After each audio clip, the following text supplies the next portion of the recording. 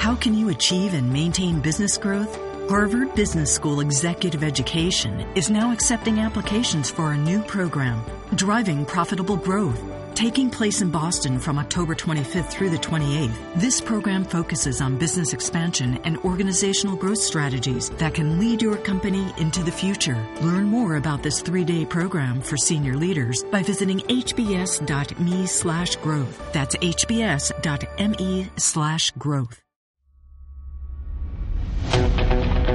From the land of the free and the home of the Chiefs, with two-man coverage of the red and gold, this is the Locked On Chiefs podcast, part of the Locked On Podcast Network. And we're back. It's Locked On Chiefs. We are going into the final preseason week.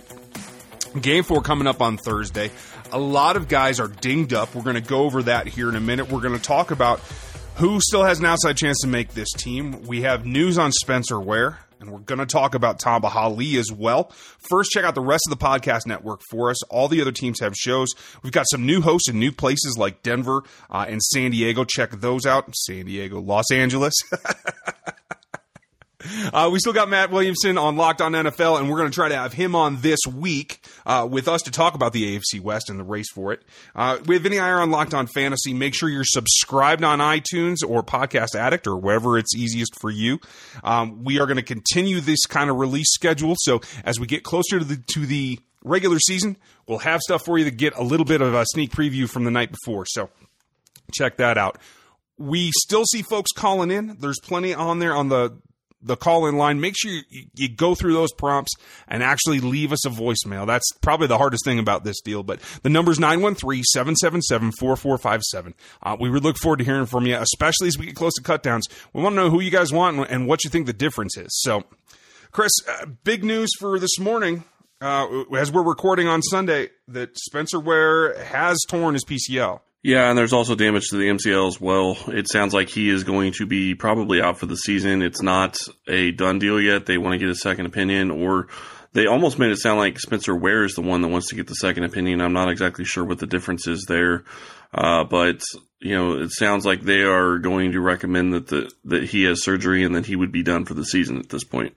You know, and I can understand a player wanting to get a second opinion. Everyone on the Chiefs that I've ever heard comment about the training staff has the utmost faith in them. But here's the thing about a PCL in particular.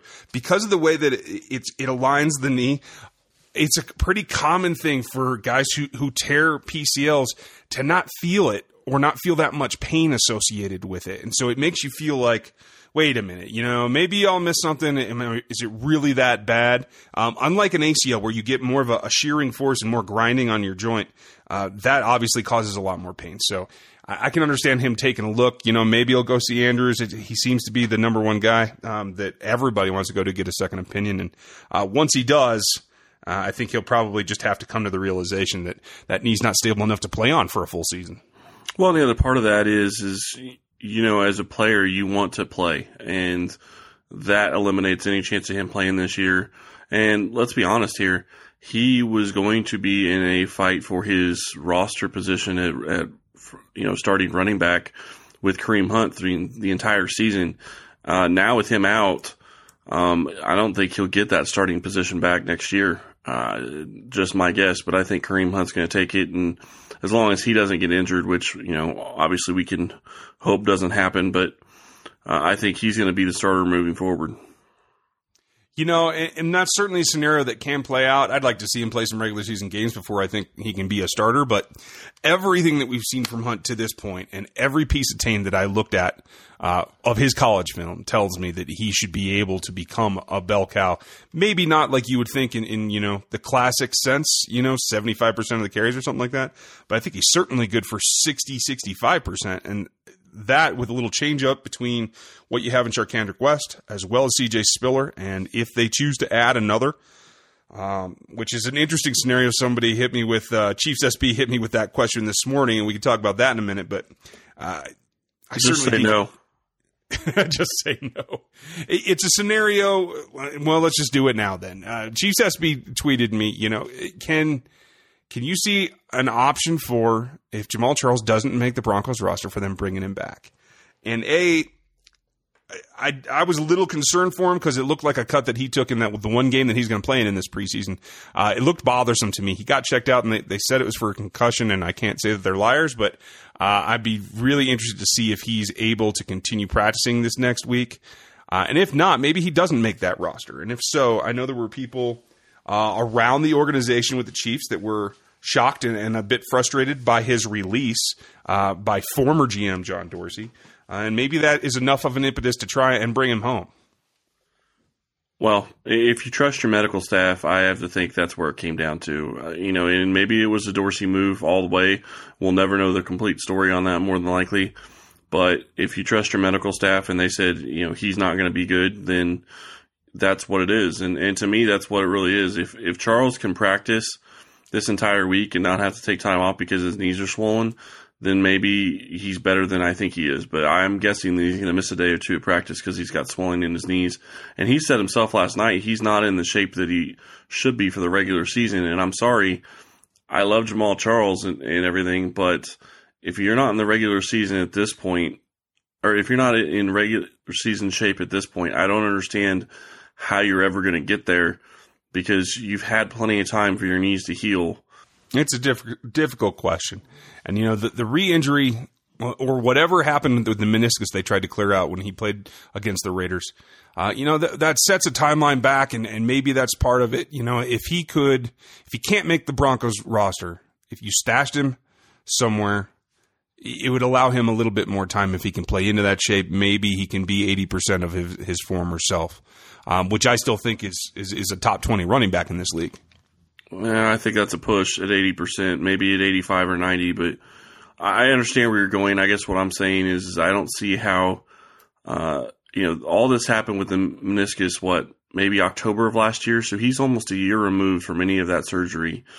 He should be fully healthy at this point, or at least really close to being fully healthy. And if he's not in game shape now, I don't see how he's going to get in game shape soon. And that's a fair point. In the meantime, the Chiefs have Spiller, who it sounds like Andy Reid has made clear is on this team at this point, and that the Rook's going to start. My question for you is, at cutdown time, C.J. Spiller's had injury history. Tricandrick West has had injury history. Do you go into the season with the only guy without injury history is your rookie, or do you try to pick up a vet that gets cut? I mean, you could look at trying to pick up a vet, but I don't know that there's going to be anybody there that you're really going to want to pick up. It's hard to say at this point. There are lots of things that we're going to be asking questions of in the next week when it comes to cut downs. Running back is one of them. They could look for a veteran, but is it going to be somebody that's going to give you a real upgrade from what you already have? And where are you going to put them? That's going to cost you a position player. That's going to cost you a player at another position. And, if you keep four, you keep four, but I think you end up keeping three and have one on the practice squad. Yeah, and that may be an option too, although you can lose players off your practice squad. It's not that difficult. We've seen it before. So my big concern is when you have to spell a rookie, or you have to, if you have issues in pass protection, that's probably the number one thing. Spiller's shown himself still capable of that in a very solid outing in this preseason. But again, when your primary backup pass protector, for third downs or anything else, man, when they're both easily injured, I mean, you're running the risk of going from your starter goes down, it's a 50-50 chance your backup goes down. Now you're down to a single running back. I know you can probably line up Travis Kelce back there if you really had to. I'm all for seeing the Shermanator take the ball a lot. You know me. I just don't know that it's going to be successful, for the team. So it leaves you where you have to kind of weigh your options about making sure you injury-proof yourself, at least in the first couple of weeks.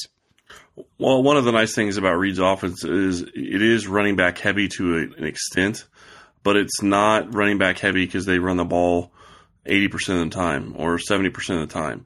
The running backs are heavily used in the passing game, but Reid, if you end up getting an injury or two during a game, Reid's going to be the guy that's going to be able to scheme around that, and he's going to do some other stuff with a DeAnthony Thomas, who I think is on this roster, and a Tyreek Hill's obviously going to be on this roster. I think you can do some stuff to scheme those guys out of the backfield, and if you really need to have somebody coming out of the backfield, or you can use Anthony Sherman as your protector, and he's the only back there, and his simple position is try to pick people up off the blitz.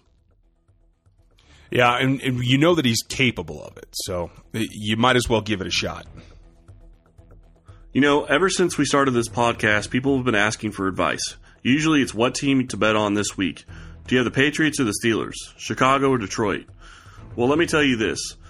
Where you're betting at is just as important as who you're betting on. So that's why we always tell people to go to mybookie.ag. MyBookie has been in business for years, and their rep is rock solid. They do 100% cash bonuses, so off the bat you're making money for doing nothing. And they have the fastest payouts. Seriously, just 2 business days. You know who's going to win, right? Lay down some cash and win big today. And that's why we're urging you to make your way to MyBookie. If you win, they pay. They have great in-game live betting, the most rewarding player perks in the business, and an all-new mobile site that makes wagering on the go super easy. Join now, and MyBookie will match your deposit up to 100%. Use the promo code LOChiefs to activate your offer. Visit MyBookie AG today. You play, you win, you get paid. One thing that I do think is very interesting going into this season is you have a guy in Tamba Hali that went off in the preseason about players not being available and not being at OTAs. And Tamba's on the PUP list and hasn't practiced all during training camp or during the preseason at all. He's still on the PUP list, but he was listed as inactive going into the 3rd game, so I think he's close to becoming active, but I still don't think he gets any time in game 4 of the preseason. I don't know that he needs it. Really, the question is he healthy enough to do it? And it is kind of a unique situation when he calls people out before training camp opens, literally just before training camp opens, and then he's on the PUP the entire time. We have seen this foreshadowed before. They called Parker Enger a scratch, and then the next couple of days they brought him back. So maybe he is close. Does he need to get a couple of snaps? Maybe. At his point in his career, I think he can probably walk into game 1 and be ready to go if he's physically ready to go. Yeah, and I think he's probably going to be physically ready to go. But my point and my question is that if he's not going to practice at all this offseason, how fresh is he going to be and how ready is he going to be? And maybe freshness isn't the right word. How ready is he going to be going into the season without having any real contact and game time? Because that is something that players need at least a little bit of. Yeah, and I can understand. I'd like to see him get at least a couple of snaps in this 4th preseason game, just a series with the rest of the starters, like he probably will. I don't think you're going to see probably a stretch. Yeah, exactly. Normal first drive, kind of just get a couple of snaps and get out of there. Okay, fine. If that doesn't happen, I still think that, for a guy who's going to be on pitch count anyway, maybe 15 snaps a game, I still think he can probably roll in there and readjust to the game fairly quickly, especially if he's spelling D Ford, who, I don't know how you felt about him the other night, but I think they still need to rotate Tamba when they can. So let's hope that he's ready and he's off the PUP here soon, and we'll have to see what happens against New England. Oh, absolutely. It's good. The other interesting part about this whole thing is, you look at how Ford played, and he played okay, but, we're under the assumption that both those guys are going to stay healthy the entire season. I hope that's the case with Ford and Houston, but if it's not, Kansas City's going to be in a world of hurt. Yeah, and, Daddy Nicholas isn't going to return probably. I don't know if he returns this season at all. If he does, it's going to be late. He injured himself late. So a guy with a lot of promise, yes. Definitely ahead of any of the other pass rushers outside of Frank Zombo that are on this team. So, he would be somebody that if he is available, you would want to bring back. Although, Zombo's just steady, man. He's just creepily efficient when he gets to play. He gives them another option at outside backer, and I think they're comfortable rolling with him at that point. Maybe that makes Bob Sutton have to get a little more creative. We've seen more play out of Ramik Wilson, I think. And here's another topic. I thought Ramik Wilson played well in the 3rd preseason game. I think he's your starter. I don't think it's a competition with Josh Mauga anymore. I thought it was pretty dang clear that he is the guy that's going to start.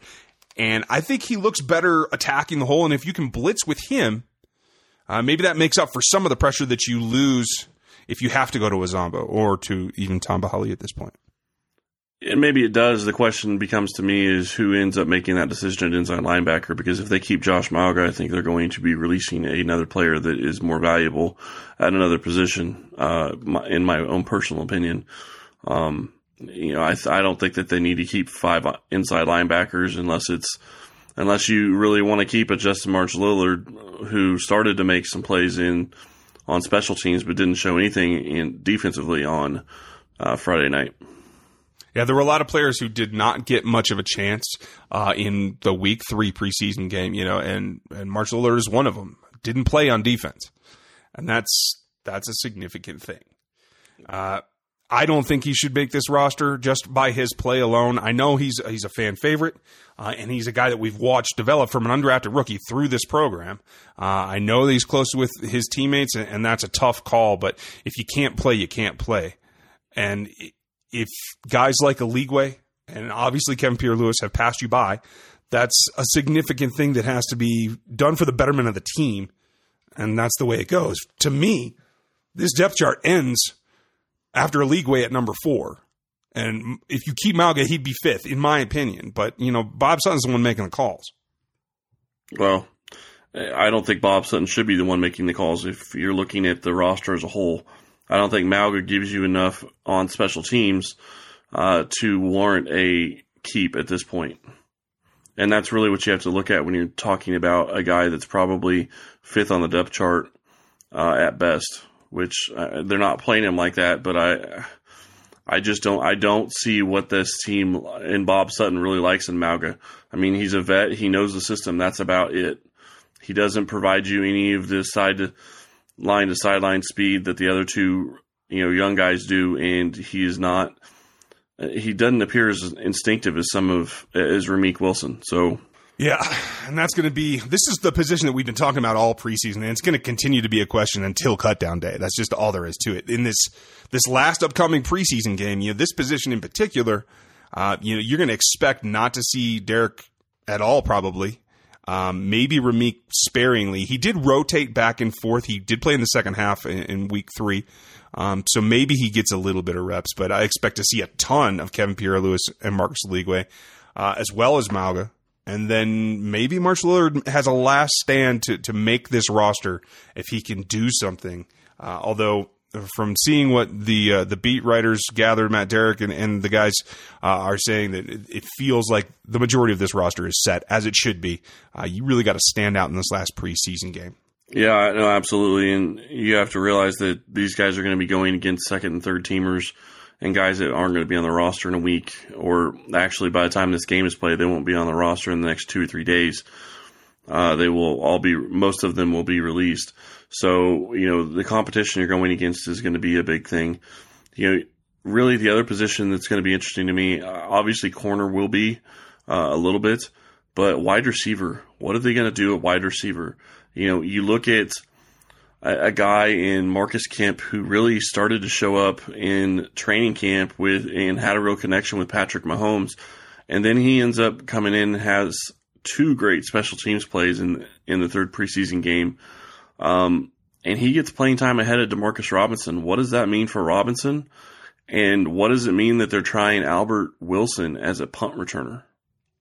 Yeah, it's a very interesting scenario for the wide receivers, especially as it regards the special teams, because moving those guys around at this point in the preseason is a little bit surprising. I would have thought going into the season that DeMarcus Robinson is your number 4, possibly number 3, but it looks like he's had some trouble, and his playing time in Week 3 really is the only indication of that. He's gotten open. He's had a couple of passes thrown his way that he either caught or was interfered with or was called back. I don't see that lack of what you're looking for in him in his development in terms of separation and running his routes. I'm a little bit at a loss as to where DeMarcus Robinson is right now. Well, and even in game 2, he played, some with the third and fourth string unit when You saw him get in early with the first string unit and then coming back in with the third and fourth. I mean, it just doesn't make sense unless they're just trying to get him time to develop, which if that's really the case, okay, but why are you playing him with the third string only in game number 3? I don't think he got any starting reps with the first string in the first 3 quarters. Well, and the interesting thing, when you look at playtime overall in week 3, obviously Hill and Conley played the majority, right up under 50%, I think 49-46 respectively. The next guy to play offensive snaps was Marcus Kemp at 43%. Yep. It's not just that he played with it's that there was that much volume of work. I mean, that's more than Albert Wilson, who only played 32%. And Chesson was exactly the same. I think Chesson showed a couple of things. I know that he's making this team. They have an investment in him. And I know it's been a little slow to develop, but I think it's going to. I like what he does. His hands are pretty sure, and I feel like he's catching up with the game at this point. He might not be ready to contribute till, I don't know, a quarter of the way through the season or something, but I think eventually he will. Well, I'm not so sure that he's ready to contribute really as a wide receiver this season, and that's okay. You look at what Reed's system is. Demarcus Robinson took a year. Conley's taking a year. Hill took some of a year but they also used him differently than they'll use Chesson in this role. So it's going to be something that he has to learn Reed's system, and it's going to take time, and that's fine. It's not a big deal as long as he's able to contribute on special teams, which you've seen him playing all the special teams. And I will continue to say, the only thing I saw from Albert Wilson on Thursday or on Friday night was 2 big drops that were right in his hands that should have been caught. And, one other one that he did catch that he got walloped by, I believe, Richard Sherman. Yeah, and you're going to get no argument from me. Between the drops, the alligator arms, and what we've seen from him in the past, especially tracking the ball over his head, I don't see what Andy Reid sees in him, but Andy Reid seems to feel that he's a contributor. He definitely, I will say this, he does have chemistry with Alex Smith. Alex Smith looks for him, and Alex Smith, is vocal in praising him when they're practicing those kind of things. I just don't think he's a gamer. Well, and you can look for the guy, but if he drops 2/3 of what you throw to him, what's the point? And I'm sorry, but both of those catches for Wilson would have been first downs, and you have to catch those against the Patriots if you're going to beat them. And granted, they weren't playing the Patriots, I get it, but he had 2 catches that were right there, and he dropped both of them. And Smith did not play a good game on Friday night. I've said that multiple times. But, he was really let down by some of his wide receivers as well.